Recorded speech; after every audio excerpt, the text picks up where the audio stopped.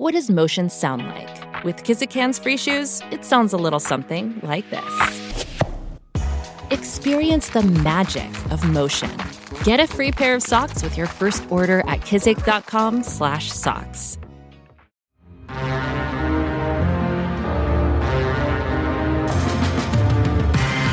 Good morning and welcome to Rising. We've got a very special show for you all today and another very special guest. As you can see, Katie Halper is joining me virtually. Katie, thank you so much for co-hosting today. Of course. Thanks for having me. Yeah, we're so glad to have you with us. Not in studio, unfortunately, but where are you based? You're in New York, right? I'm in the New York State area, yes. Okay. Not specific whereabouts. That's right. Very civil libertarian of you. Yeah, right. Just too risky. You know better than I do, Robbie, about the risks of revealing too much to the state. Absolutely. Well, What's on deck today? Well, we do have a great lineup today. Journalist Matt Taibbi will be here to discuss an enormous military spending bill that the House passed quietly last week. Plus, we'll dig into the state of the economy with a couple of esteemed economists. Looking forward to that. Then journalist Abby Martin will join us to talk about her confrontation with U.S. Secretary of State Antony Blinken about the slain Palestinian-American journalist Shireen Abu Akleh. And Angie Speaks weighs in on AOC's cuffless arrest. But first, CNN is reporting that a potential federal investigation into Hunter Biden's business dealings is in fact heating up. Prosecutors are nearing a critical juncture as they weigh possible charges and prosecutors confront Justice Department guidelines, very interesting, to avoid bringing politically sensitive cases in close proximity to an election. So that's according to people who were briefed on the matter. The DOJ says there's an unwritten rule that prosecutors avoid politically sensitive cases within 60 days of an election. Some members of the agency have debated whether the rule should apply in this instance, since Biden isn't actually on the ballot in the midterms. Prosecutors have turned their focus to tax violations and gun-related charges, but Republicans want more info on his foreign business dealings. Just yesterday, Republicans on the House Oversight Committee sent a letter to Biden's energy secretary demanding to know why the Biden administration sold oil from the reserves to a Chinese company linked to Hunter Biden's investment firm. The letter says, quote, the decision to sell to Unipec raises questions about why the Biden administration is selling oil from the SPR to China, especially when the sale may enrich Hunter Biden. So, yeah, I don't know how you feel about this, but the fact that it's hinging on the guns and the gun and the tax issues, the gun issue I understand is that he went out and purchased a firearm, but he wasn't supposed to have one because of drug connections, arrests related to drugs. So, but that's not really, I don't know, that like none of that is the kind of salacious kind of political scandal, the influence peddling that people are really interested in because we're trying to figure out the extent to which it involves his father. So if that's really all it is, I don't know that that's of great public interest. Right. I mean, I think that honestly, at this point, it would be a better look for both Hunter Biden and Joe Biden for them to actually go after Hunter, because I think the bigger scandal here is kind of the double standard, the two-tier justice system. I think people don't really care about these things. I mean, I think we're pretty used to scandals of presidents' kids, thanks to Donald Trump. But I do think the most disturbing thing about all of the Hunter stuff is just seeing that, like with the substance abuse, I'm glad that Biden is supportive of his son's struggle with substance abuse and doesn't want to throw him in jail. I just wish he would have the same feelings towards people who aren't his son. Yeah, absolutely. I think I brought this up yesterday as we discussed, what's happening to Brittany Griner, for instance. It's like, yes, she should not be in prison in Russia for, whatever substance she was carrying, but people in the U.S. are in prison for doing that. Right. And why is Biden obsessed with freeing her when he could? I mean, fine, be obsessed with freeing her, but you could literally free people like today who have done that same thing, right, who are in U.S. prisons. It makes absolutely no sense. Yeah. Maybe it's like our lane. It's supposed to be America's lane to over-incarcerate people for substance abuse issues. Mm-hmm. And so he's feeling jealous, competitive with Putin about that. What do you feel about this sort of don't prosecute people close to the election kind of informal rule? I have heard about this before. seems wildly open to abuse and different interpretation. It's not a literal rule. It's just like a department policy, and they've reiterated not to do that. But it's weird because, well, it's Hunter Biden. It's not actually bringing charges against someone who is an elected person, and Biden is not technically on the ballot for the midterms anyway, and Hunter Biden isn't on the ballot at all. So I don't know. It seems kind of odd to, I guess, avoid charging someone if there's legitimate reason to charge them, which there may not be, but just because of that, I don't know. Yeah, especially because it doesn't seem like they apply that standard with any consistency, which just again I think creates the I was going to say the illusion, but I think creates the reality or contributes to the reality that there is that this is a political issue. Yeah. Or that the lack of pursuit of Hunter Biden has been a political issue. And why didn't that apply to, not that either of us are like, oh, poor Hillary, woe is Hillary, but why didn't that apply to, the FBI? Yeah, right. I guess that's a different agency, but it had some effect on the election. Maybe, they want to blame the whole thing on that. I don't know about that, right. But why didn't she did not benefit from that rule, certainly. Right, and you can't imagine them doing anything like that with Donald Trump. Right. Oh, yeah, right. Can you imagine? No, we can't. We want to charge Donald Trump, but we're gonna wait until after the election. I can't really imagine that. Yeah. No. Again, and I'm hardly woes me for Donald Trump, but we're just speaking to the consistency or lack of consistency in these rules. Right, which is a huge problem in the criminal justice system at all. How, some people charge with some things, some people not at all.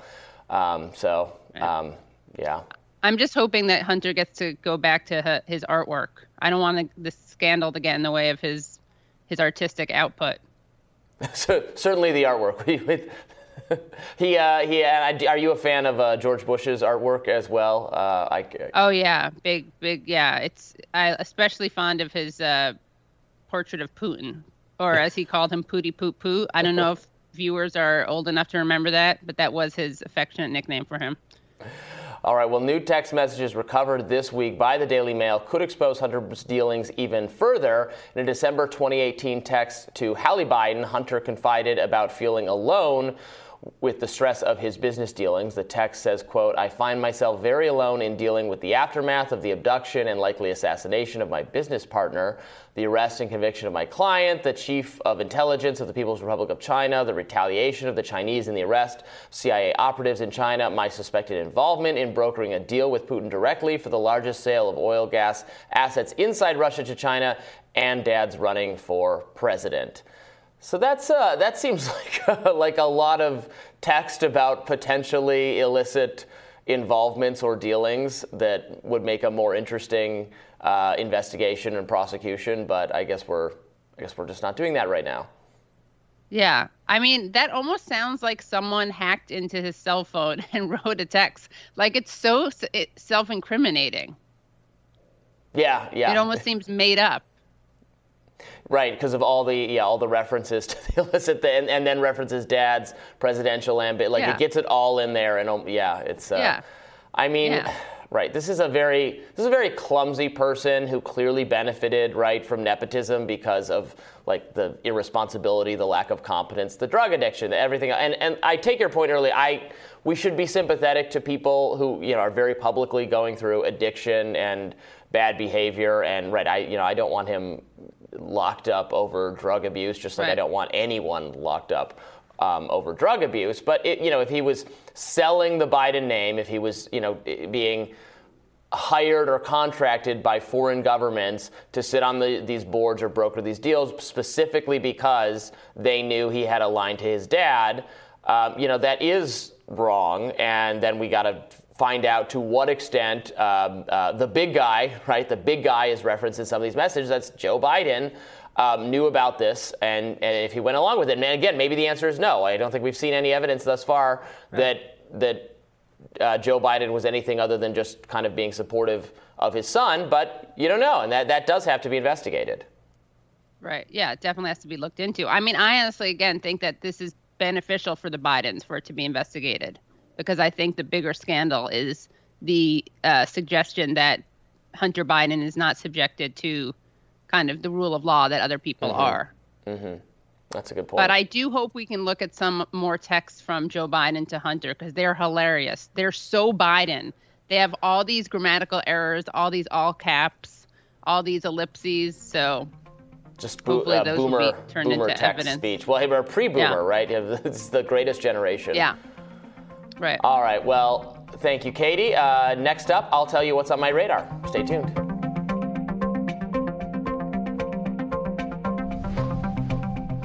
Well, we have some breaking news. President Joe Biden has tested positive for COVID-19. His team announced just a short while ago. This is, I believe, his first go round with the disease. I'll read this statement from Press Secretary Karine Jean-Pierre. This morning, President Biden tested positive for COVID-19. He's fully vaccinated, twice boosted, experiencing mild symptoms. He has begun taking Paxlovid, consistent with CDC guidelines. He will isolate at the White House and will continue to carry out all of his duties during this time. He has been in contact with members of the White House staff by phone this morning, will participate in planned meetings at the White House via Zoom, consistent with White House protocols, which go above and beyond CDC guidance. He'll continue to work in isolation until he tests negative. Once he tests negative, he will return to in-person work, and then the White House will provide daily updates on his condition. Per standard protocol, for any positive case at the White House medical unit will inform all close contacts of the president during the day today, including any members of Congress. So his last test was on Tuesday, and he was negative at that time. So there you have it. President Biden has COVID. Probably not something to worry about too much, even though he is in a more at-risk category given his age. He is vaccinated and boosted, and has the best medical care of anyone in the world. And it sounds that so far he's not. He doesn't sound extremely sick. So don't know what else to say about it. It's he's finally gotten it. I've long taken the view that it's just a matter of time for basically everyone on Earth before they get COVID, that you can delay it. You can do things to be more cautious if you want, but people, maybe this is, if there's anyone out there who still thinks, well, I'm vaccinated and I do everything right and I wear a mask everywhere, so I'm going to be safe from COVID. I hope that's the nail in the coffin for that thinking, because this is a super highly contagious disease. You can do whatever, follow whatever protocols you want, but it's not just bad people get it or something. Everyone can get it. So. And I'm sure that he'll have milder symptoms because he's been vaccinated and boosted. Yeah. I'm interested, though, about this. It says he's taking Paxlovid. Do you know, have you heard about the kind of the Paxlovid rebound whole thing? Have you heard about that, Katie? So we've talked about that a little bit on the show. I think Kim did a radar on it. And there is definitely something to it. There are some people take Paxlovid if you're so they prescribe it to you if you have COVID and you're in an at-risk category. They give you Paxlovid, and then there are some people who they take Paxlovid, they feel better, and then once I think it's a 5-day treatment, and then once they're done with Paxlovid, they test negative, and then later they test positive again, and then some of those people are actually more sick than they were the first time through. And this happened to Dr. Fauci. He had COVID just recently, and he said on TV, gave an interview about it, where he appeared to go through what has been described as the Paxlovid rebound. He said that he took Paxlovid, he was very mildly ill, took Paxlovid afterward, tested negative, then tested positive again, and was actually more sick. So Kim pointed out when she discussed this that they really only tested Paxlovid, which did have a very dramatic improvement in symptoms, but when it was tested on people who weren't vaccinated at all. They had really not done trials or testing on people who had been vaccinated, so it's not clear to me it's offering necessarily an improvement for people who are vaccinated. If you're not vaccinated, yes, throw the kitchen sink at this thing. But anyway, so you haven't seen any of that. So I'll be interested to see if Biden encounters something similar to that. Yeah. No, I haven't. I've been blessed with not having COVID yet. You haven't had it yet? Didn't have a chance to take any medicine for it. Is this why you're remote? You didn't want to sit next to possible disease vector Ravi Suave? No, I was willing to come in. I'm going to come in next time, hopefully. Yeah. All right, this was just the logistics. Yeah. No, good, I don't consider you persona non grata, well, biologically speaking, or culturally. Oh, thank you. I appreciate that. I'm going to get canceled now. Yeah, you're going to follow me. So you're not. You wouldn't at the last minute do a change of venue. No, I hear you, but this has to be a safe space. So I will not participate in conversation with Ravi Suave. Right. Well, I appreciate that. All right. Well, we of course wish Joe Biden speedy recovery. So Donald Trump obviously had COVID right before that was in the fall during I got it at the Amy Coney Barrett garden party or something. There was a super spreader event. Super spreader. And then recovered. I wonder when we'll have ever again a president who doesn't get COVID during his terms, just because this thing is going to be with us. So anyway, and I do want to say really quickly that I'm sure there are a lot of people who often people think this is like an own, of someone who got vaccinated, oh, look, they got it anyway. No one's saying that you won't get it, but it is what it does really deal with at this point, right, is how severe your reaction is, or how severe your symptoms are. They did say at the beginning, right, that if you're vaccinated, you were extremely unlikely to get it, and that I remember watching that. I mean, that's what many experts said, so I believe that to be true. And then it seemed like it was true for a little while. And then it was there's going to be breakthrough cases. There's going to be a lot of breakthrough cases. Variants. Then it's going to be, every single person who has the vaccine will eventually get a breakthrough case. Right. Do you think it affects Biden's image at all? As there's so much concerns about his health and his his mental.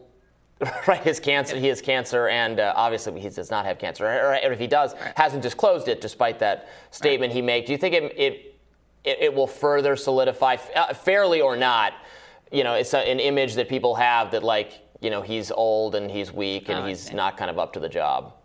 No, I think that honestly, this is one of those things that people who already dislike Biden, or people who don't who are maybe, what would I call them? COVID skeptics, are just going to see this as proof that it's all a trick and a hoax, that COVID's a hoax, and they'll see it as his just desserts. And then people who support Biden will just say, look, he got vaccinated and boosted, and thank God, and he's going to be okay. In terms of people thinking that he looks frail, I kind of feel like the people who would think that aren't going to see COVID as a sign of that, given how contagious it is. Yeah, I agree with that. All right, well, we'll have to see what his response is like. We'll have to see what the symptoms are like. Yeah, we'll have to. I mean, obviously, if it gets much sicker, I think that would genuinely be bad. Obviously, it would be bad for him if he gets much sicker. Right. He could actually be at some risk, and it would make it look like that he's maybe not up to the job. But presumably and hopefully, he won't have that reaction. Yeah, Trump being Trump, of course, he kind of as bad as it was in some ways, because he was so dismissive of taking precautions. I do feel like with him, he had it either way. He'd either have mild symptoms and they would have said, look, you see, it's who cares about the masks, or because if he had strong symptoms, they would have been like, well, look at how robust he is, and as long as you're healthy, you're not going to die from it. But with Biden, it's slightly different calculation. All right, well, we'll continue to report on this if there's any new developments with Biden's health situation.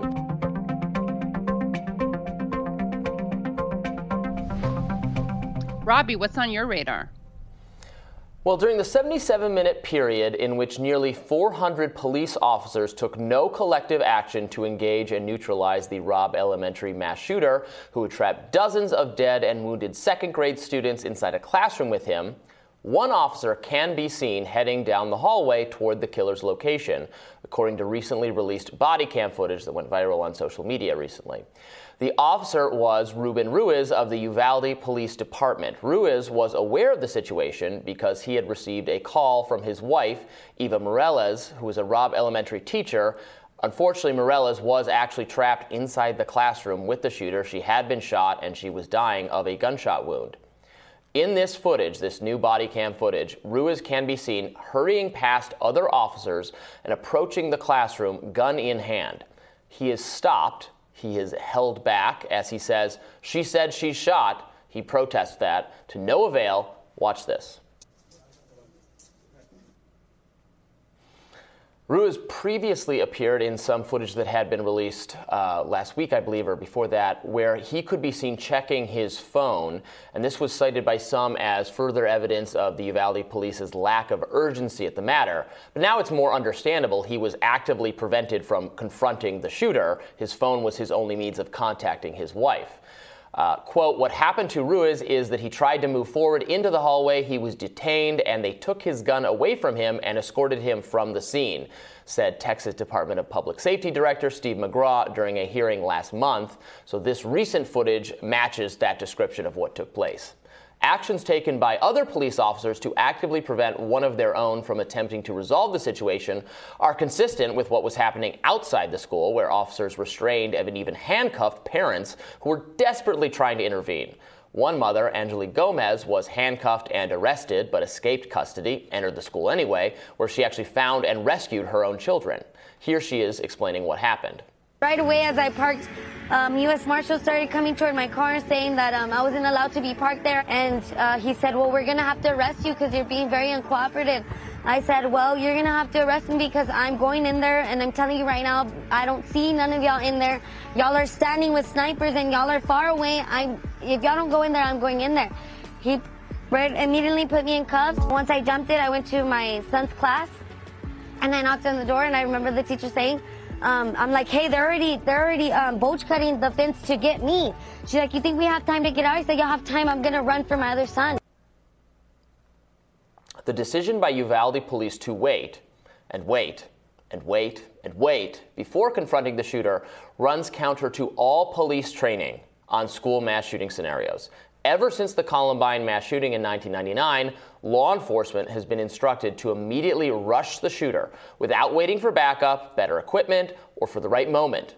Uvalde police had also received that training that called for them to confront the mass shooter without delay, according to the New York Times.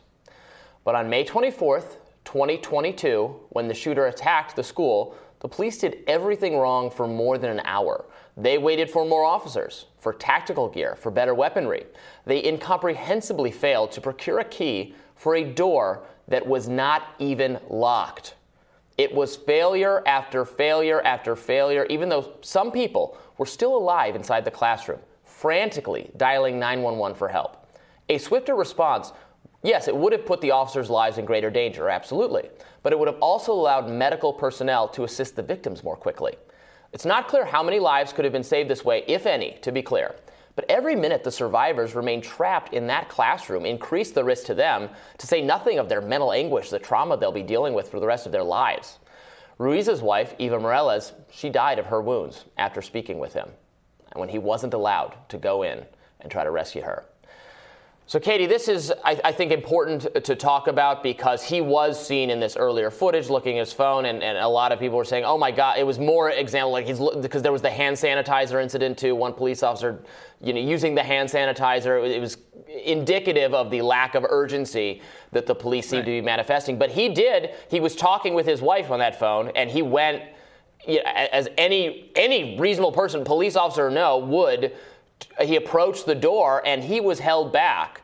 And I get that, someone who has actually a person in a compromised situation, maybe the police are supposed to say, no, you're not thinking clearly, we're going to handle this. But then they didn't handle it. They waited around. Right. And actually the impulse to immediately go and attack the shooter, guns blazing, don't wait, is the right one, is what the training says. Throw yourself at the shooter. You will get shot, the next person will get shot, but maybe the third person gets a shot off. That is what they are told to do in these situations. It's what these police specifically were told to do, which is why it's so frustrating that 400 of them sat there for more than an hour. Yeah, it's really unbelievable. I mean, I understand why people initially thought that the man on his phone was another sign of the police irresponsibility. But as you've made clear, that's not what it was. He was communicating with his wife.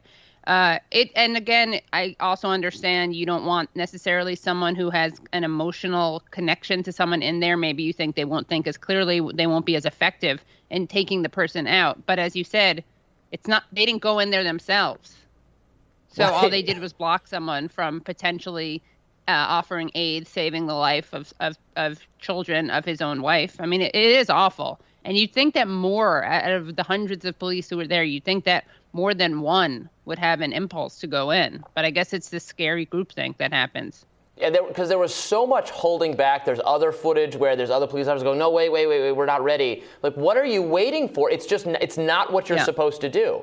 It makes no sense. If in the first mass shooting, or the Columbine, the one that inaugurates our horrific era of mass shootings, they didn't quite understand. They thought it more like a hostage situation. We have to think this through. Now we know. We've had 25 years of these things. That's not what you do. You have to confront the shooters as quickly as possible. And parents wanted to go in. And again, that's the same situation. I understand you don't want to put more people's lives at risk because the police are supposed to be the ones putting their lives at risk. Right, exactly. And they didn't. And it's so, and this is probably an area of libertarian left overlap, frustration with the lack of accountability by our police officers, our law enforcement, agents of the state. They work for us, who will not put themselves in harm's way at all, even though that's literally their job. Right. I mean, I understand it. I sympathize with fear of death, right? Obviously, but again, that is your job. You're supposed to be doing that, not civilians. Yeah, right. Absolutely. And easy for us. I don't mean it to be, quarterbacking, like, oh, well, I would have, grabbed the nearest rifle and marched in there. Yeah. You don't know how brave you'll be in a life or death situation, but the police have specific training to be brave in a life and death situation, and they have the authority to exercise lethal force in a way that no citizens do. So, and in fact, when they use lethal force wrongly, they have a lot of institutional protection to not be held accountable for it.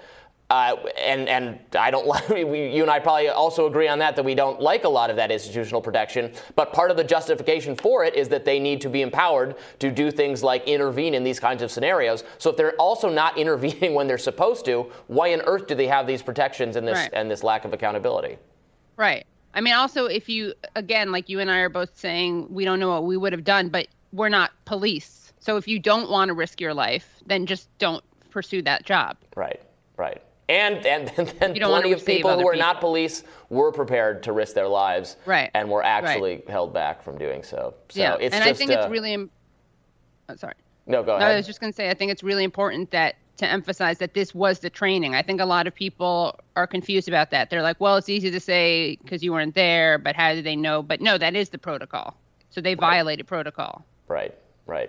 Well, it's we keep talking about this on the show, the Uvalde issue, because the more that comes out, I mean, it's the unendingly horrifying story. Obviously horrifying in what happened, but horrifying too in just the utter disregard for basic common the training, it could not be worse in how it was handled, and desperately need to see some accountability there.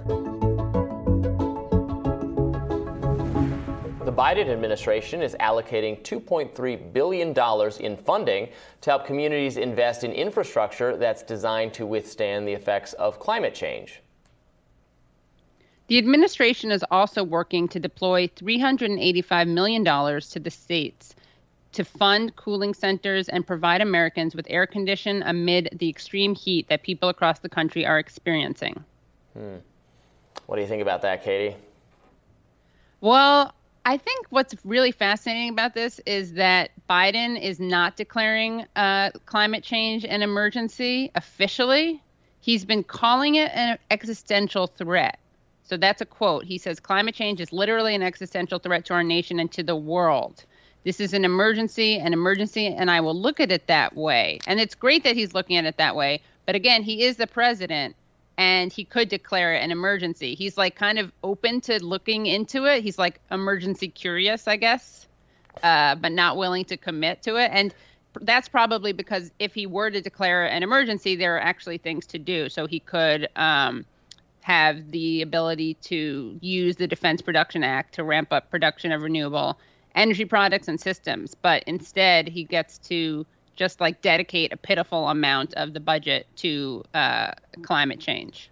I have national emergency fatigue, personally. I think everything is chalked up to existential crisis. But why would we spend more money, propping up renewables and then also be going to Saudi Arabia to beg for oil? Like, what is the U.S. government's energy policy? I don't understand the policy at all. I don't even know whether I'm against the policy because I cannot tell what the policy is. Right. Well, it's also interesting because the Pentagon budget for the fiscal year 2022 is like 21 times as much as the amount of money that Biden's putting into reducing emissions. And of course, because the military is such a great perpetuator of climate change, none of this stuff is going to offset the military-related emissions. So, yeah, it's, and I think another example of Biden trying to talk the talk without walking the walk. And again, I get that you have, what is it? What did you call it? Fatigue? National emergency fatigue, yeah. Yeah. But this does seem like, climate change does seem pretty emergency-ish. So that seems like one that's kind of emergency-ish. I'll go with. I'm comfortable with kind of emergency-ish. What's that? Yeah, you're also emergency curious. You dabble in it like Biden. No, I want to go back to. Look, I want to take whatever reasonable precautions we can take to counter the effects of climate change. But look, the people want lower. They want lower gas prices. They want lower prices of everything.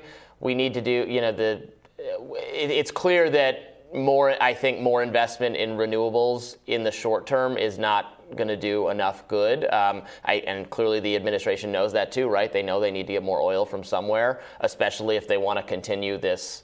For some reason, they want to keep this war with Ukraine and Russia going, or they're not taking the steps to absolutely slam the brakes on it. They're saying Ukraine needs more money for defense, weapons, etc. That's great. Here you go. Here's a check.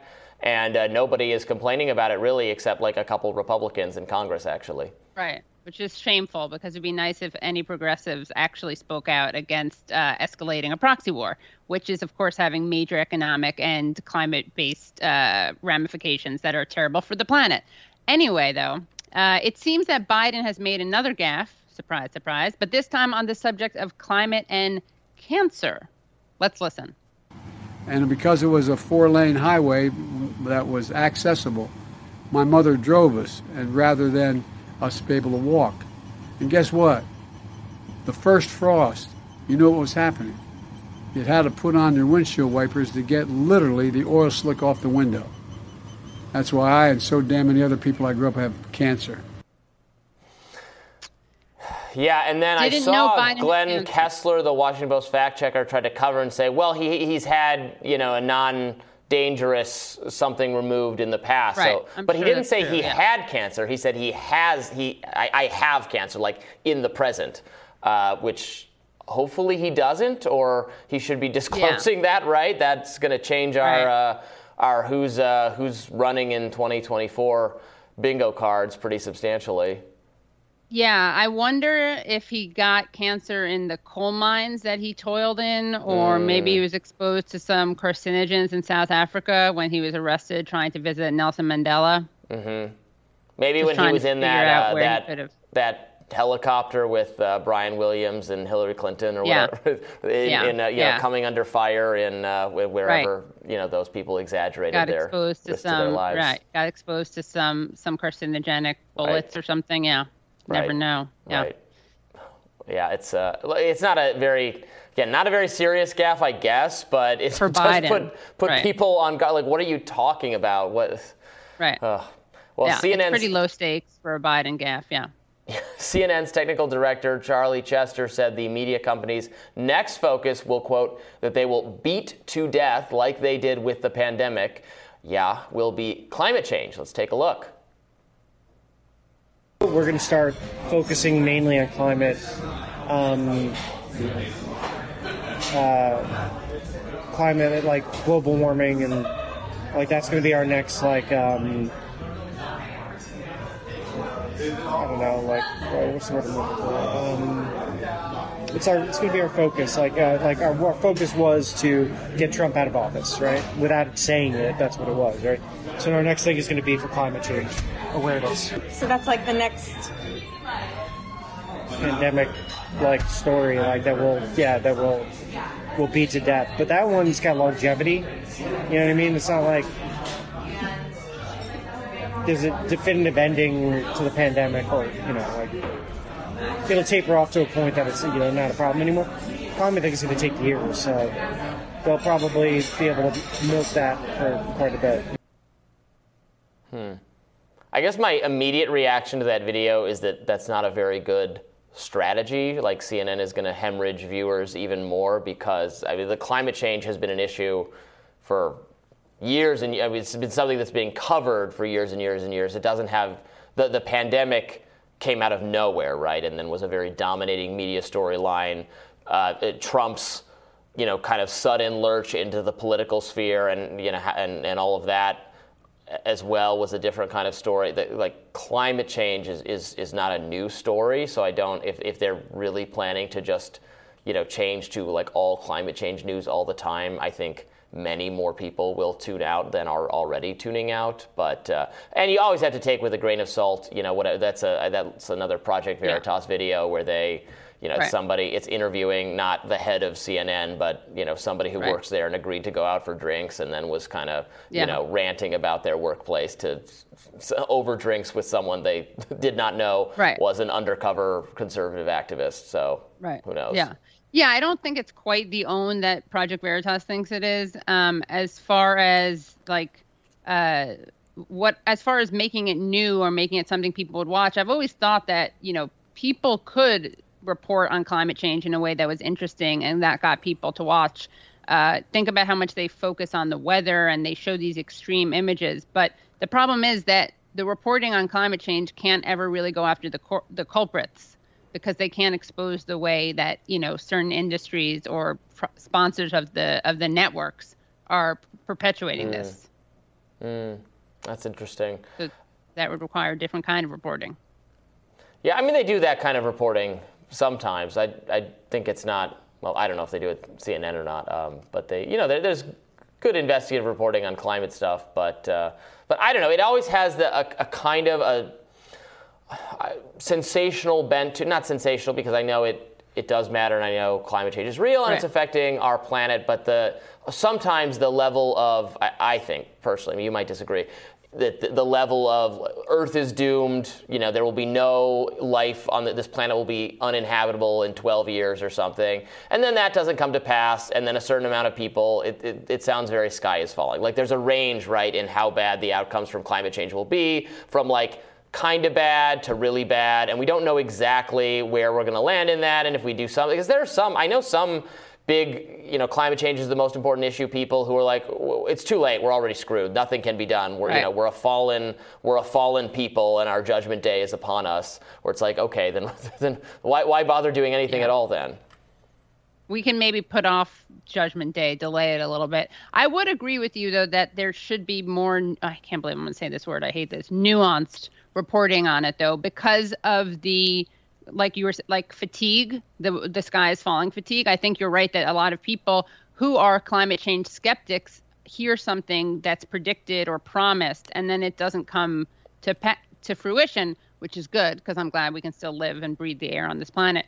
But I think that there needs to be better explainers about what things will look like, how we're not sure about the timeline, but these are the trends, and this is something that could happen, and certainly we want to do everything to prevent that, because it is scary, and these heat waves are deadly, literally deadly. Yeah, well, I'm on board with that. Ukraine's First Lady paid a visit to the U.S. this week and pleaded with Congress and the president for more aid and weapons. Now the U.S. will send 4 more high-mobility artillery rocket systems to Ukraine as part of the next military aid package. I guess we weren't using those anymore. That's the 16th package of equipment sent from U.S. stockpiles, and this comes as the Air Force is considering providing fighter jets to the war-torn country. And it's pretty good timing. Last week, the House passed a whopping $839 billion defense package. as 180 Democrats and 149 Republicans joined together in the passage of a historically high military budget. According to Matt Taibbi, roll call revealed at least $58 billion was allotted for congressional additions, which includes money to respond to disasters and the war in Ukraine. But that's not all. Matt reports that billions of dollars of weapons the military did not seek were also stuffed in the bill. Journalist Matt Taibbi joins us to discuss further. Welcome, Matt. Hey, Katie. How's it going? Robbie? Good to see you. Good. You? Good to see you. Excellent. Mm-hmm. You mentioned in your story that this was an underreported story. Why was it so underreported, do you think? Well, so there was a unique provision this year in the defense bill, thanks to, I believe it was an amendment that was inserted by a Michigan Congresswoman named Melissa Slotkin that forced the Department of Defense to reveal what are called congressional additions, which is really, it's another word for earmark. Basically, it's essentially what it does is it forces the Pentagon to publish a list of things that Congress requested for the defense bill over and above what the president asked for. So that's kind of a new thing. And the only outlet to report on that report was Roll Call. A reporter named John Donnelly put it out. I did something on it this week, and apart from that, I don't think anybody's touched it. And why do you think that is? Well, this is just sort of par for the course for defense budget reporting. Every year we have almost every year we've been having these enormous historic increases, and there's really very few people on these stories unless they can find some kind of partisan angle on the defense bill. Like this year, for instance, it was Republicans who opposed, a measure that would have purged the Defense Department of white supremacists. Years ago, it was Donald Trump refusing to invoke the name of John McCain, who after whom the bill had been named. Unless they can have an angle like that, nobody really likes to publish the story of both parties overwhelmingly voting for these massive defense increases, which have now happened under both Trump and Biden. We're sending so much money and aid and weapons to Ukraine. It's kind of perfunctory at this point. They ask for more, we send more. We've talked to a lieutenant colonel on the show before who raised the possibility that we might actually be, there will come a point where we've depleted our own stockpiles, like our own ability to defend ourselves in the admittedly unlikely, but, not impossible event of an attack. It seems to me that most Americans, voters, common people are not nearly as committed to helping out this endless war as the American government is in very pretty bipartisan fashion, although to the extent there's any opposition, it seems to me to be among a small number of Republicans who are otherwise derided as crazy by the media. What do you make of that dynamic? Yeah, clearly, look, there have been already record amounts of money spent on weapons. We had the $33 billion addition that you reported on before, that the Biden administration sent. The Congress this time, of the $58 billion that the House added to the bill, which is an extraordinary number. I mean, think about that. That's almost the amount that we spent on the first year of the Iraq war invasion, for instance. The Senate this week also announced an even higher number than the House had approved. They went to $845 billion as opposed to $839 billion. And all they really had to do was say, most of this is for Ukraine, and that was it. They essentially ascribed all this to more money for Ukraine. So if you take that $33 billion and you add all the money that's now been added to the defense budget as sort of essentially war funding for Ukraine, it's getting to be a pretty enormous number really quickly. Right. Are you surprised by the? Go ahead. Are you surprised by the media's appetite for funding the? Well, I would say for funding a proxy war or escalating a proxy war in Ukraine. Is this typical for the media to be so rah-rah war? Well, absolutely. I think we had a brief moment in time between, say, 2008 and 2011, where there was a little bit of skepticism in terms of coverage of the Pentagon and defense spending. Obviously, during the Iraq war years, we saw this sharply escalating amount of spending for war funding, for Iraq, for expanding the garrisons in the Middle East. Then there were cuts in 2011 under Barack Obama, but then since then we've essentially seen the defense budget creep back up, and this is always reported as a positive, virtually always in the press, if it's reported at all. Again, most of the time, the really interesting thing about this from a media perspective is that there's just not a whole lot of coverage of where all this money's going. Nobody knows how it's being appropriated. Obviously, the Pentagon flunked its audit, which was another underreported story. And basically, you have to rely on outlets like Roll Call, which do a great job of following these votes. But that's really it. Compared to other types of spending, this gets very little coverage.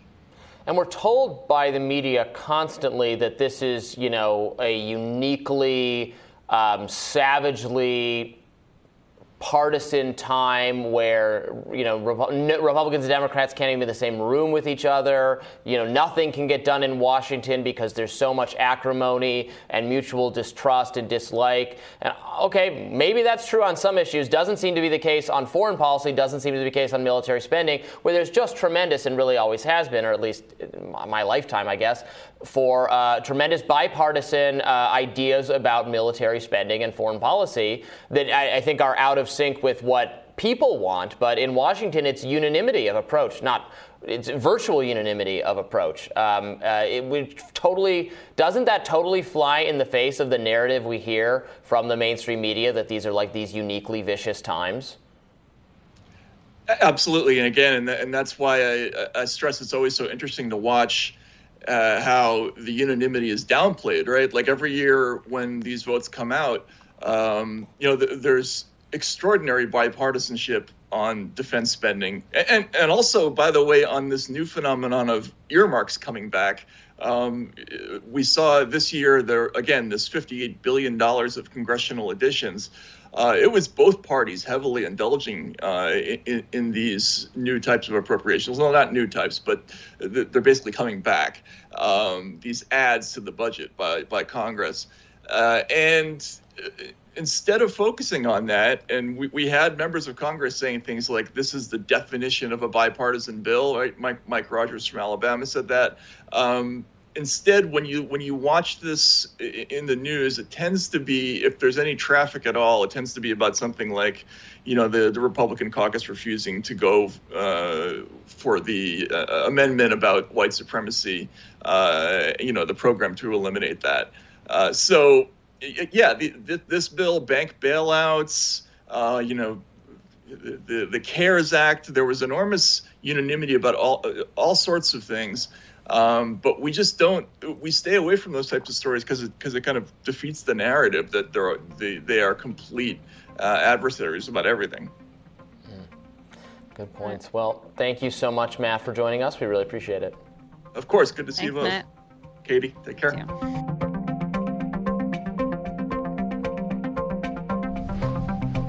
Congresswoman Alexandria Ocasio-Cortez is no stranger to going viral. This week, a video of her getting arrested at a pro-reproductive rights rally circulated all over the internet.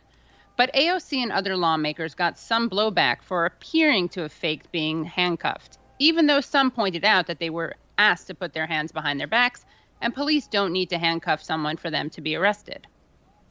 Co-host of the Low Society podcast and writer Angie Speaks wrote an op-ed published in Newsweek titled "AOC's Fake Handcuffs Reveal Politicians Have Become Influencers and Nothing More," that delves into AOC's latest viral moment. Angie is with us now to break down the meaning of all of this. Hi, Angie. Welcome to the show. Great to have you. Hello. This Thank you. kind of reminds me of, when Joe Biden said, I was arrested visiting Nelson Mandela. And then when he had to clarify, okay, I wasn't arrested, but I was stopped. And so, it kind of reminds me of that. But what do you make of all of this? What do you mean by they've just become influencers? Well, I thought the incident was the perfect opportunity to sort of highlight for everyone how this sort of new generation of politicians is influenced by the performative conventions of social media. And I guess I used AOC as an example because she has sort of a track record of this kind of thing. The Met Gala was yet another kind of moment that was obviously engineered for social media, that was laundered as activism. This is yet another one of those things.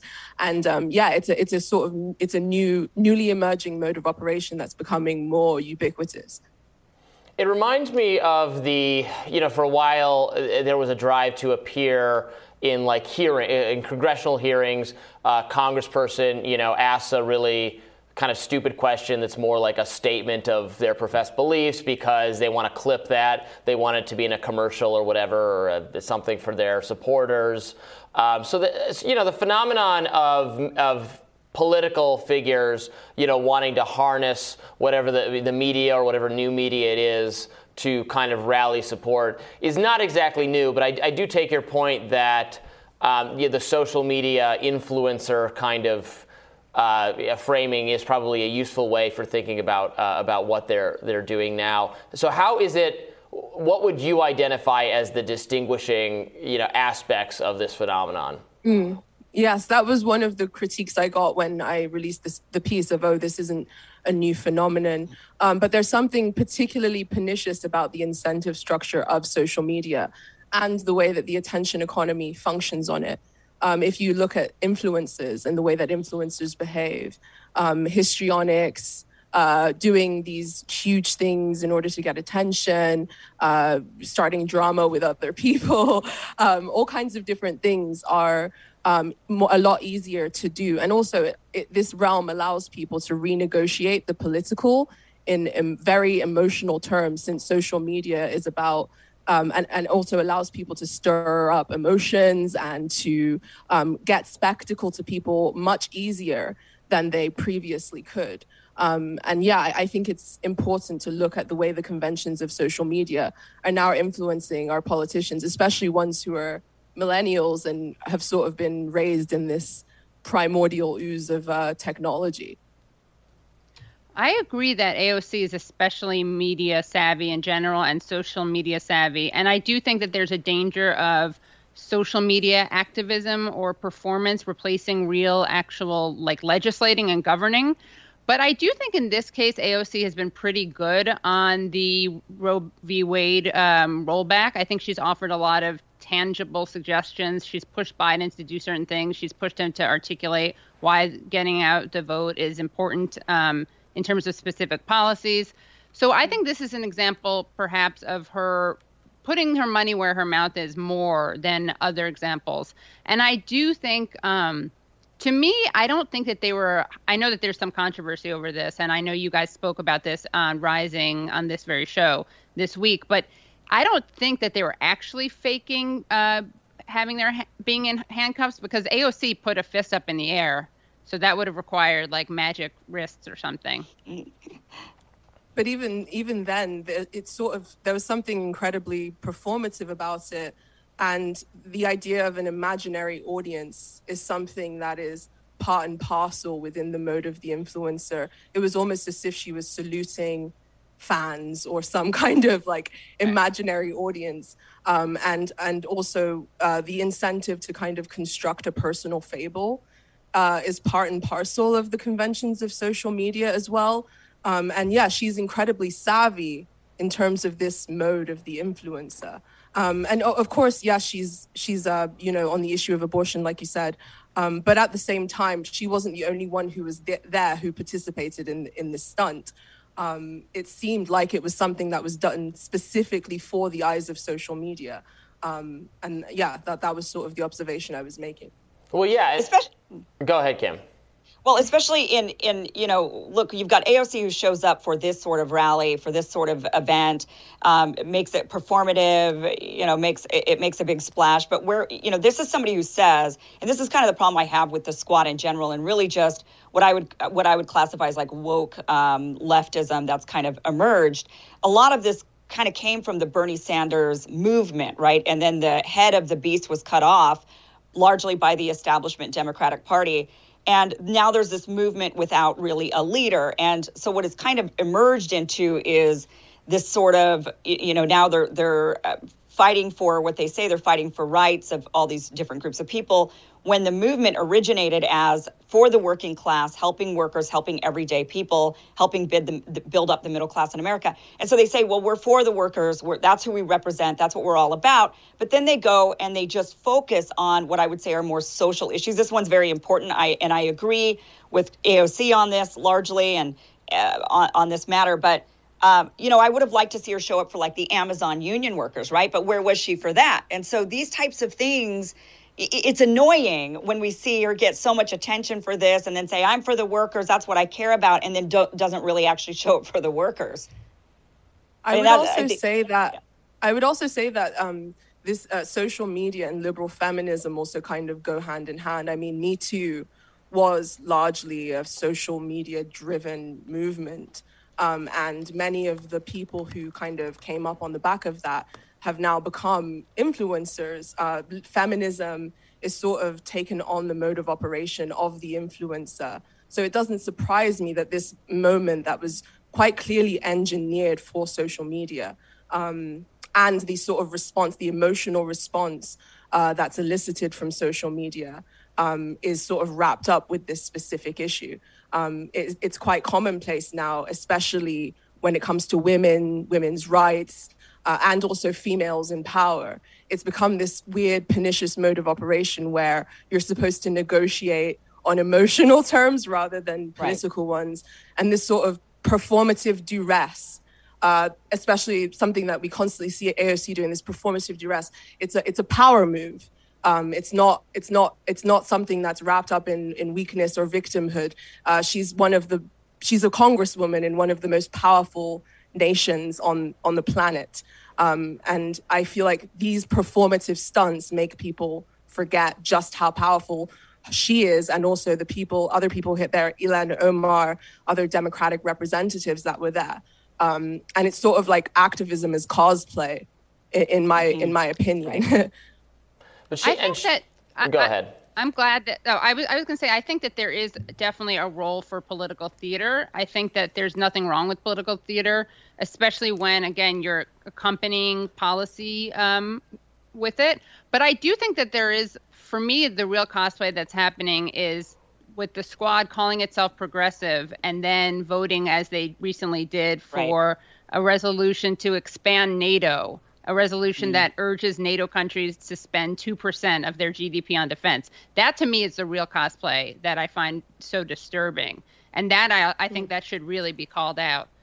Just wanted to nudge that into the conversation, because I think that's probably the area where there really is, for me, the biggest disconnect between the progressive image and their actual policy positions. And this speaks a little bit to what we were talking about with Matt Taibbi in another clip about how war has become kind of rebranded, and there's a lot of bipartisan consensus for war. And I do think that if you're going to call yourself progressive, that you have to be, you shouldn't be for expanding NATO or escalating the proxy war in Ukraine. Yeah, and that's kind of my point. Well, and that's sort of my point of this is that, the movement there was this big movement, a big buildup in the movement in 2016, and then it sort of had nowhere to go. And where it's gone is into this more performative, more of these social issues. And then we're closing the door to the actual things that the movement really rooted itself on. And now that's gone by the wayside. I don't even know where it is. And now if you're actually not called a progressive, if you still believe in those economic principles and being anti-war, but if you disagree on maybe some of the social stuff, then suddenly that makes you no longer progressive. So they can call themselves progressive, Katie, unfortunately, because that is the new progressive movement. It is about the social issues more so than it is about being anti-war and that's where it's at now. Unfortunately. And AOC, I think, shows that in this situation. And like I said, not showing up for Amazon. Well, we got to leave it there. Angie Speaks, thanks so much for joining us. Thank you so much for having me. Secretary Blinken, what about Shireen Abu Akleh? She was murdered by Israeli forces. right? CNN just agreed to this. These are your two greatest allies in the Middle East, Saudi Arabia and Israel. They have murdered American journalists, and there have been absolutely no repercussions. And you're sitting up here talking about the freedom of press and democracy. The United States is denying sovereignty to tens of millions of people around the world with draconian sanctions for electing leaders that you do not like. Why is there no accountability for Israel or Saudi Arabia for murdering journalists? It is one of the most dangerous places in the world to be a journalist in Palestine. I deplore the loss of Shireen. She was a remarkable journalist, an American citizen, as you all know. And there too, we are determined to follow the facts and get to the truth. The facts have been found, Secretary Blinken, with No, all due respect. I'm sorry, with respect, they have not yet been established. Yes, it has. No, they have not. We are looking for an independent, credible investigation. When that investigation happens, we will follow the facts wherever they lead. It's as straightforward as that. That has not yet happened, but it's something that we very much want to see happen. And we'll have time after the panel, of course, to talk more about it. That was journalist Abby Martin at the Summit of the Americas back in June. Abby Martin is the host and producer of the Empire Files. And with President Biden's trip to Saudi Arabia and Israel complete, she joins us now to weigh in on the latest out of the Middle East. Welcome back to Rising, Abby. Thanks so much for having me, guys. What are your impressions of Biden's recent trip to the Middle East? Well, it's funny, just weeks after that question that I directed toward Blinken, about the two greatest allies that the U.S. empire has, which are just egregious human rights abusers, on the heels of this failed summit where Biden's administration failed to even garner support to basically reinstate the Monroe Doctrine in Latin America while bemoaning the human rights abuses of places like Nicaragua, Venezuela, and Cuba. It's just such a stark contradiction to then have, Biden go. And again, like everything in Biden's administration, it was just an abysmal failure. I mean, the whole trip was a huge political risk, especially with all the pressure on Biden saying that Saudi Arabia was a pariah state, saying that he wasn't going to meet with Salman. And then, of course, he kisses the ring, or shall I say, bumps the fist, and it just caused just an uproar. I mean, this huge political calculation because of his failed ratings that actually puts him lower than Trump at this point in his administration, with gas prices astronomically high, inflation super high, and it just failed. I mean, at the end of the day, Saudi basically came out with all the concessions and Biden got nothing. Abby, first of all, I just have to say, awesome questioning. Really cool to see that. One thing that really stood out to me was when Blinken says, we're waiting on the credible investigation. So when it came to Saudi Arabia and Jamal Khashoggi, we had Turkey that went in and did an investigation. Of course, it was in their country, but they were doing the investigation. But who is doing the credible investigation of this murder of this journalist in Israel and in Palestine? So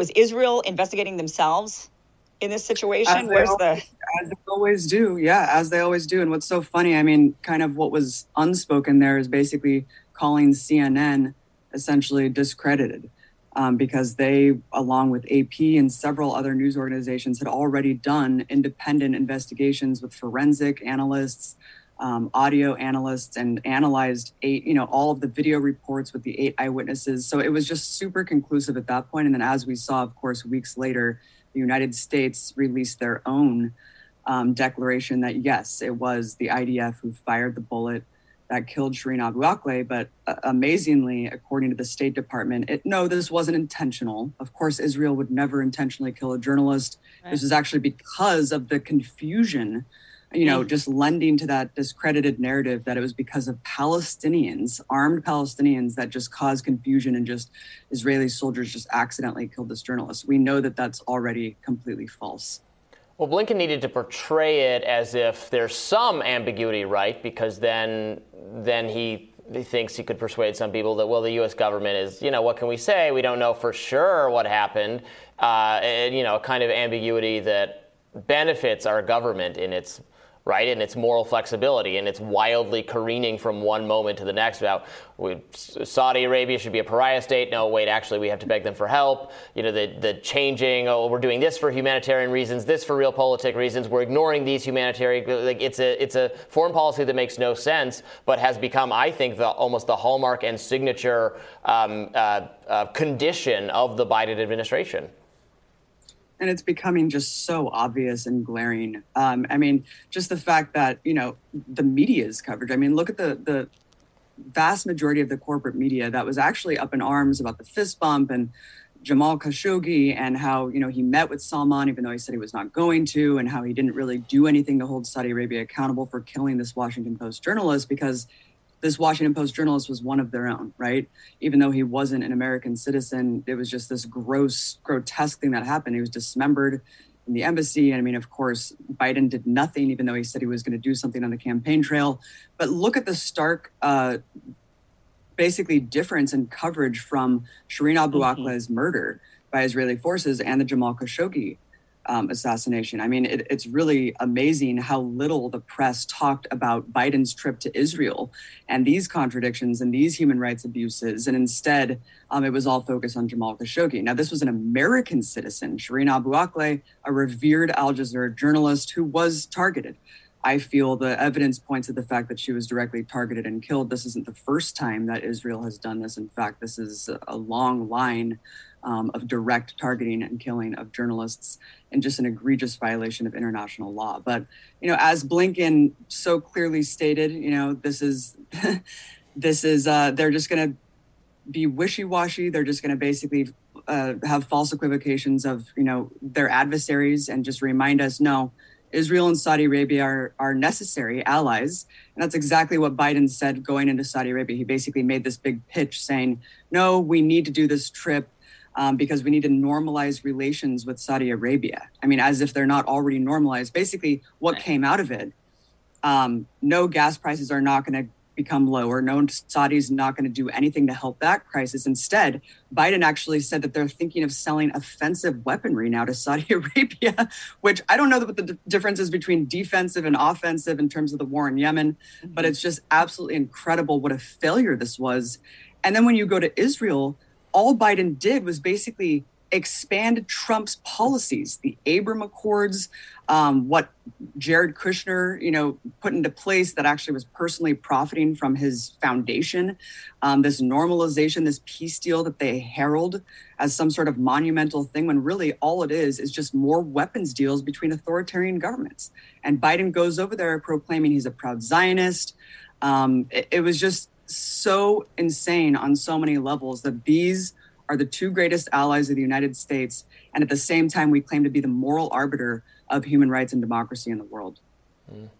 I always say that Israel, with politicians constantly bragging about the special relationship between Israel and the United States, Israel is like America's wife. And we kind of appear in public with her as a partner. And Saudi Arabia is like America's side piece, where we don't actually tout that relationship, but we have a very close relationship, but we're in bed with her also. And I think we could see this, like in the difference, as you pointed out, Abby, between the reporting on Khashoggi's murder and the murder of Shireen Abu Akleh.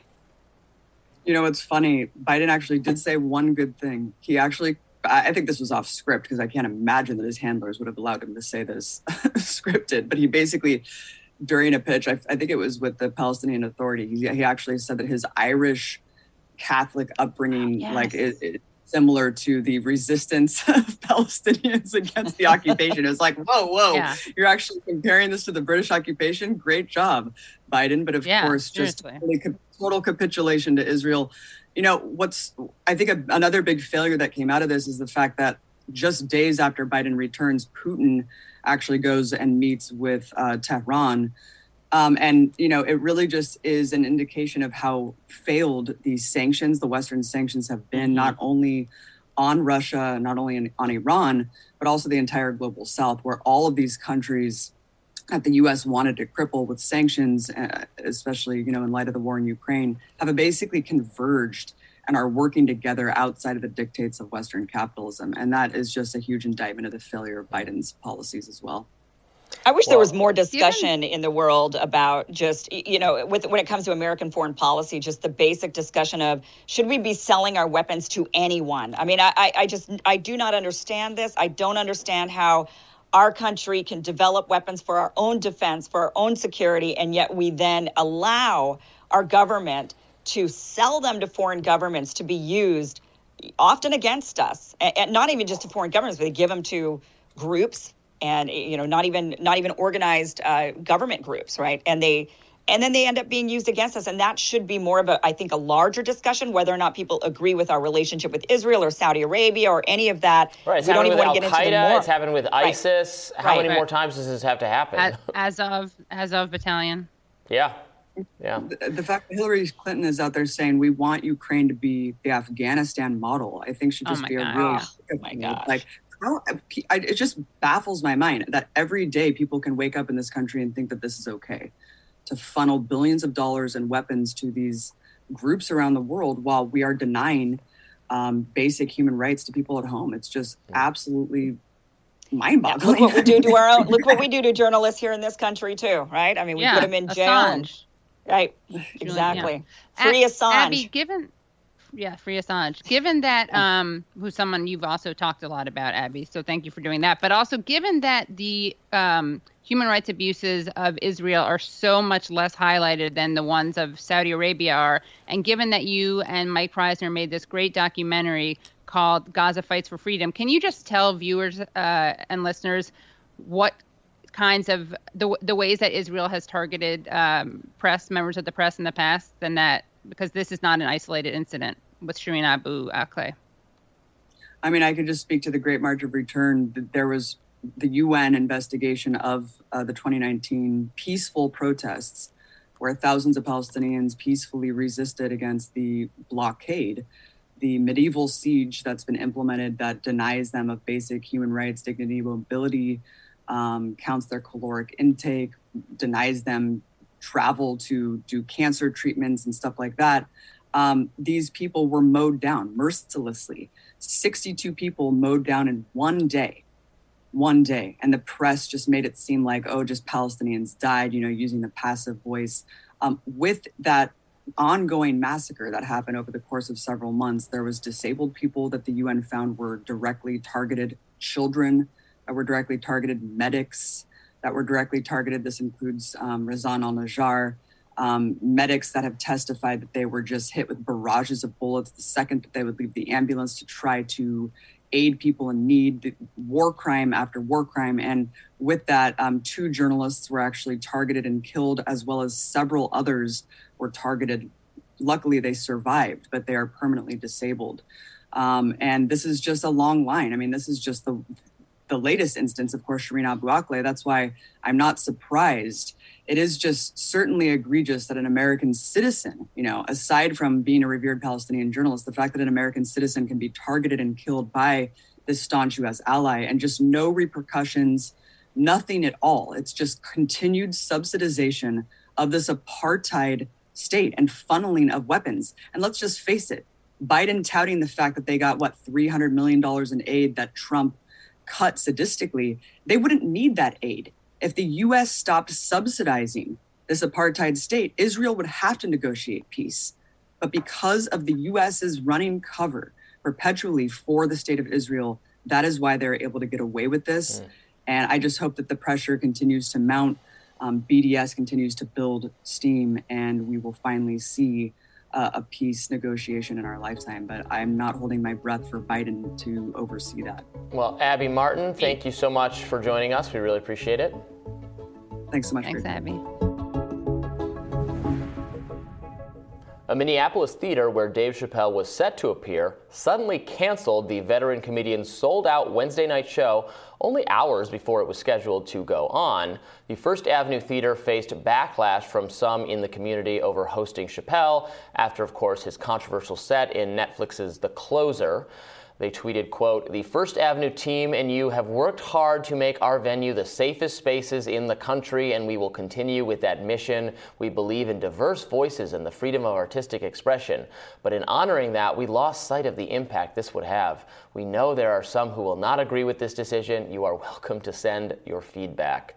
And they're getting lots of feedback. If they're saying we're responsive to comments and people criticized us for not hosting Chappelle, they're going to get even more criticism for now canceling him. So at the very last minute, so this was mere hours before the show was supposed to go on. And it's not like this succeeds in deplatforming Chappelle or whatever, because now he's just, so their tickets are being transferred. They're not ripping off the people who bought these tickets. I mean, they're inconveniencing them, I guess, but they're being transferred to another venue, and the show is going to go on elsewhere. So, I mean, you know, this is actually a pretty clear sort of idea of canceling sort of thing. They're even using literally the language canceling it. It's literally canceling it. They're using the language of, oh, it's not safe. It's not a safe space if Chappelle makes jokes about people. I mean, I think it's idiotic, but what do you say?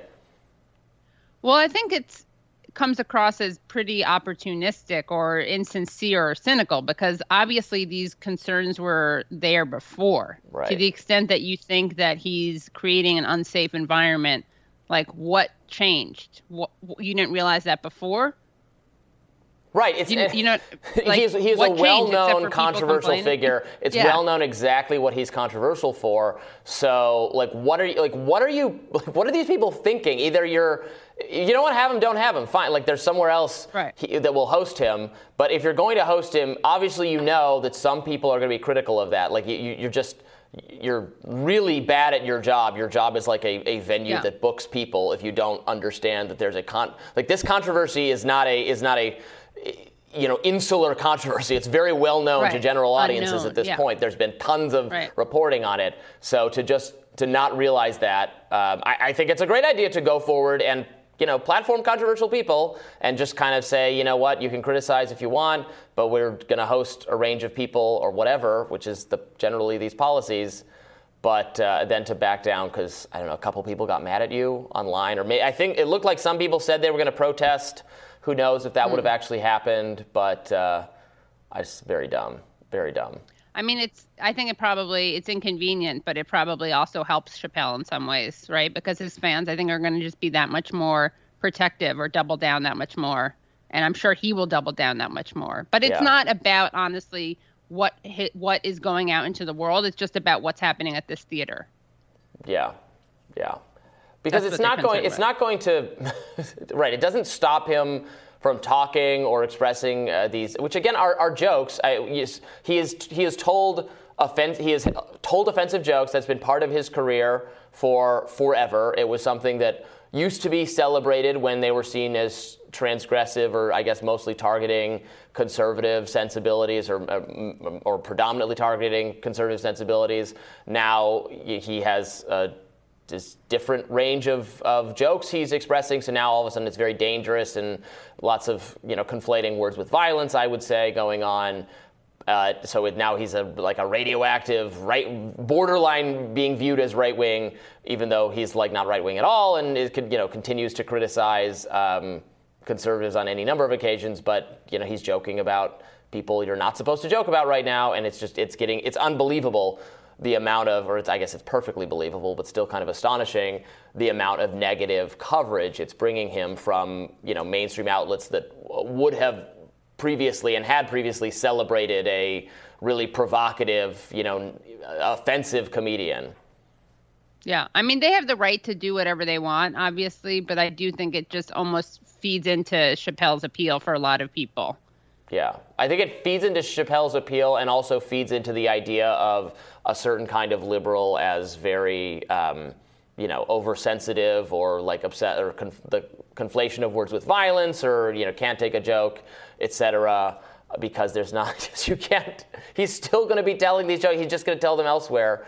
And just the kind of cowardice on the part of this specific venue. A venue, by the way, which I'm seeing on Twitter. I don't know anything about this venue. It's called First Avenue, but people are saying that.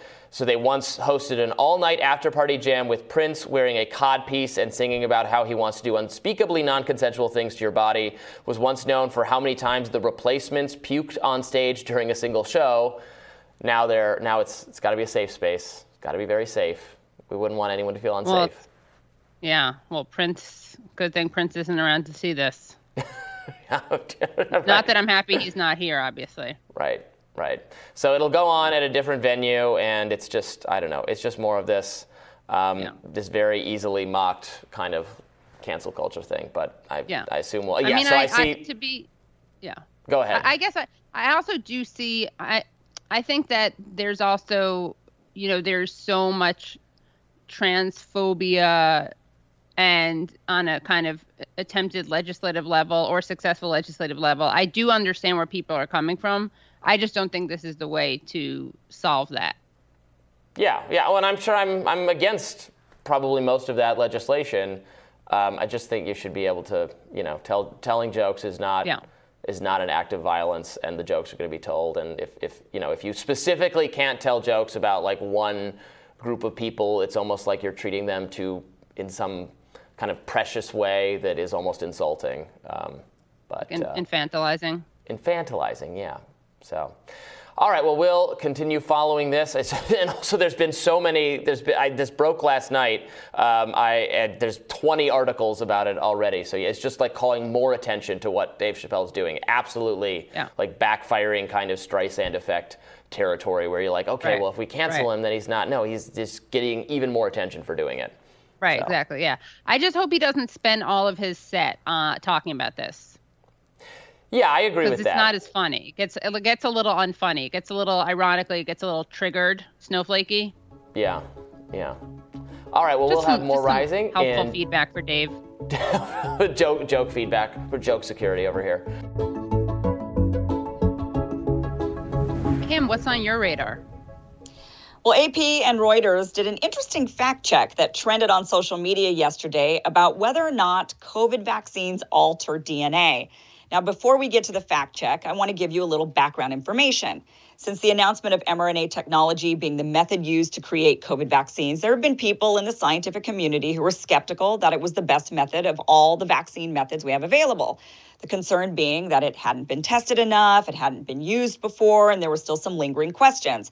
Now, one of those questions being whether or not the mRNA molecule can penetrate the nucleus and alter or combine with our DNA. Now, some experts said they believed it could. After all, prior to the pandemic, mRNA technology was being studied as a promising new way to alter genes. The idea being mRNAs could alter bad genes that make a person susceptible to various illnesses and diseases. And that sounds pretty amazing. If we could avoid the diseases that we're genetically prone to, I think most of us would definitely want to do that. But the problem is it was all still very experimental and mRNAs hadn't quite gotten to that point yet. So when the vaccines were being rolled out, some scientists who knew what mRNAs were designed to do warned that they could possibly change our DNA. Now, obviously, this set off a frenzy amongst people who were already vaccine hesitant, and anyone who cited this as a concern was then labeled a conspiracy theorist. So that is where this claim came from, and apparently a study by some Swedish scientists, which we'll get into, was trending on social media to the point AP and Reuters decided to issue some fact checks. So here's AP's fact check.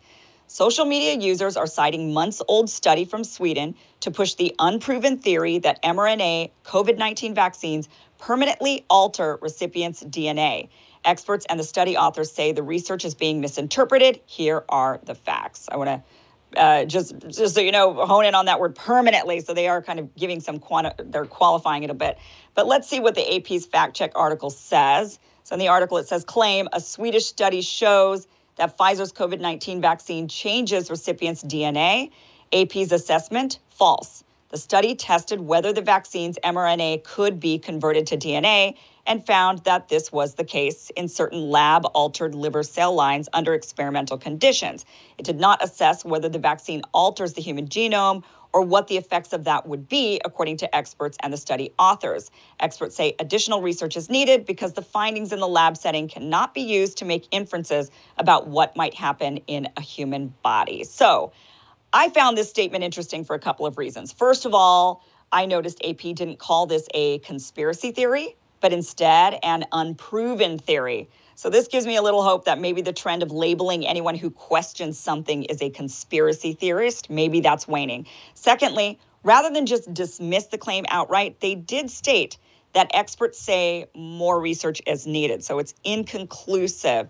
Now let's look at the Reuters fact check.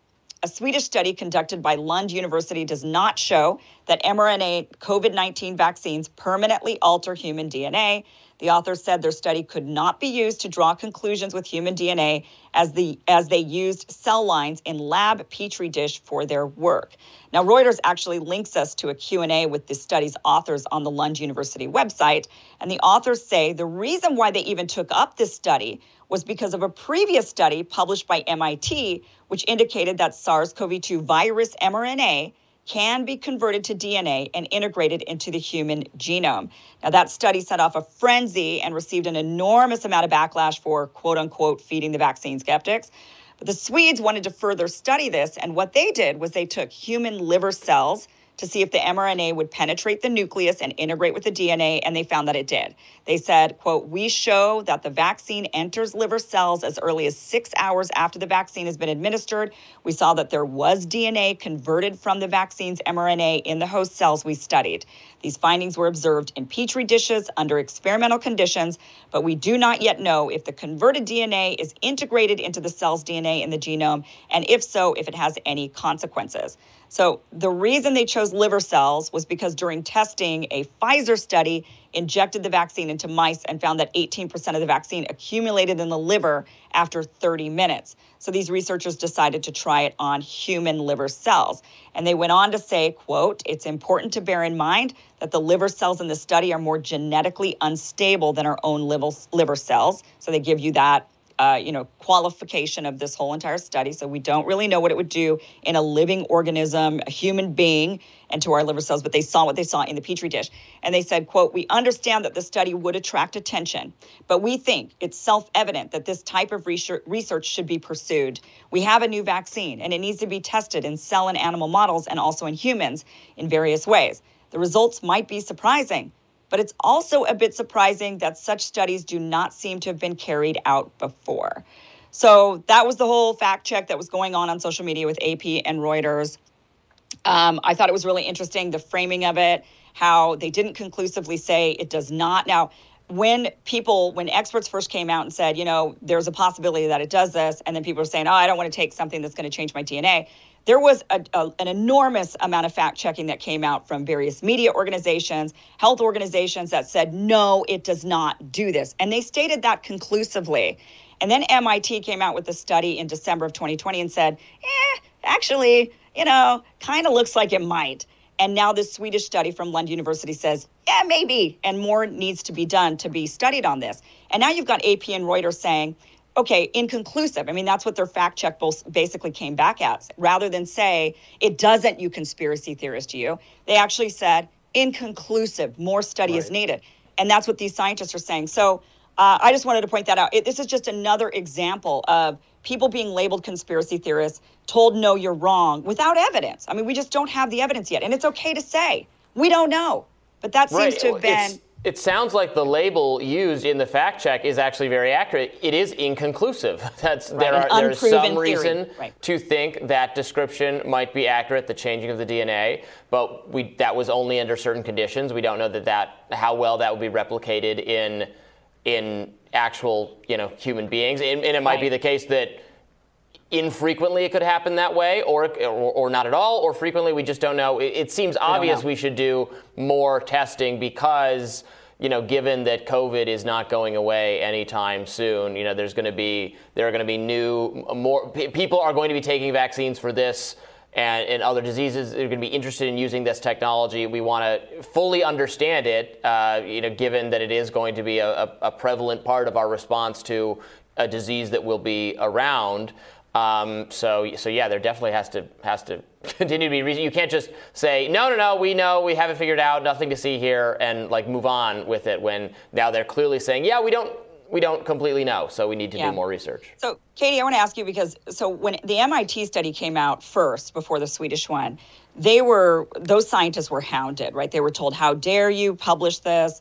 This is just going to feed the conspiracy theorists. And the other side, the criticism that they say they received wasn't really on the science itself. It was just on the effects of what the science would do to people and their minds. And we see this a lot in a variety of scenarios, not just with vaccines and COVID, but we see this, this sort of dynamic of, religion will do this a lot, right? They say, well, we don't want to even talk about this other thing, like an alien, like what if there are aliens I know Robbie loves this. What if there's aliens on foreign planets? We can't talk about that because then there might be no existence of God, right? Even if we discover that there might be one day. What do you make of this, like this kind of shielding? Should we shield for the greater good? Or do you think we should just be forthcoming all the time? Ooh, wow. That's a hardball. So early in the morning for that one. Well, it does remind me a bit of the conversation that we are having about the way that people are just labeled conspiracy theorists without necessarily evidence of that. So I think that is a dangerous tendency. In terms of, I think that, I understand why people are afraid of misinformation. Robbie, I can't remember if it's misinformation or disinformation when it comes to public health, but I do think that causes a credibility problem. Disinformation is if you're purposefully doing it to try to dissuade, and misinformation is just if you mistakenly, I think, have the wrong information. Is that how the two? That's how it can be defined. Well, I'm now seeing some people essentially define disinformation. The information might not actually be false, but it's coming from a source that has some agenda or something that's hostile to the person wielding the term. So that's how they allow under the theory that Russia had something to do with the Hunter Biden laptop, even though we actually don't know that that's the case. And there's the most credible theory is that that's not the case. But they would, if it had been planted by or whatever, the hacking of the emails, it can be disinformation, even if the information is true, because the source is that's according to the disinformation reporting people. Obviously, I think that framing is pretty suspect and is being used to get around the fact that we're just talking about true information. But that is a good point, Kim, that the epidemiologists, the public health bureaucracy's obsession with messaging and we can't trust people with the literal truth because what if that causes them to do X, Y, or Z? And then they're committing two mistakes. One being that, yes, philosophically, I would say that people just deserve the truth anyway. But then B, okay, even if you agree that public health messaging should be done to promote some goal, and if that means keeping the truth from people, we should do that. But the public health people have expertise in public health, not in public opinion. They don't know. And they're the first people to say that only, experts in your field are the only one can have an opinion on everything. I'm okay, but you're not a polling expert. You don't know what kind of messaging tracks with people. They'll say, yeah, well, we don't want to encourage, or we didn't want to push. Sometimes they didn't want to get boosters out because what if that makes people less likely to get the initial vaccine? Well, you have no idea that messaging would cause that. You're not an expert in that. So, stick to the science. And those are the people who tell everyone else they have to stick to the science. Yeah, I just really think the greater good, doing something for the greater good is always telling them the truth, no matter how the truth changes what you think the greater good is. It is what it is. Yeah. If there's aliens on foreign planets, Robbie, I'm sure of it. And when you find out, it's going to make you question. We haven't done aliens. I always get a lot of hostile feedback when we discuss aliens because I'm more of a skeptic. You're such a skeptic. You think we're alone in the universe. I don't know. So anyway, I'm alone. I don't know about you, but just kidding. Well, let's leave it there. That's it for us for today. And tomorrow on Rising, we'll be passing the baton over to Ryan Grimm and Emily Jashinsky, of course. But we were so glad having Katie Halper with us today. Thanks so much for joining us. Yeah, thanks so much for having me. And we look forward to having you do it from in studio, side by side, someday soon. All right, everybody, Love be that. sure to like, share, and subscribe so you never miss an episode. And be sure to check out our podcast. You can download it so you can listen to us on the go. And thank you guys so much for watching. So be sure to watch Emily and Ryan tomorrow, and we will see you next time. Bye. Bye, everybody.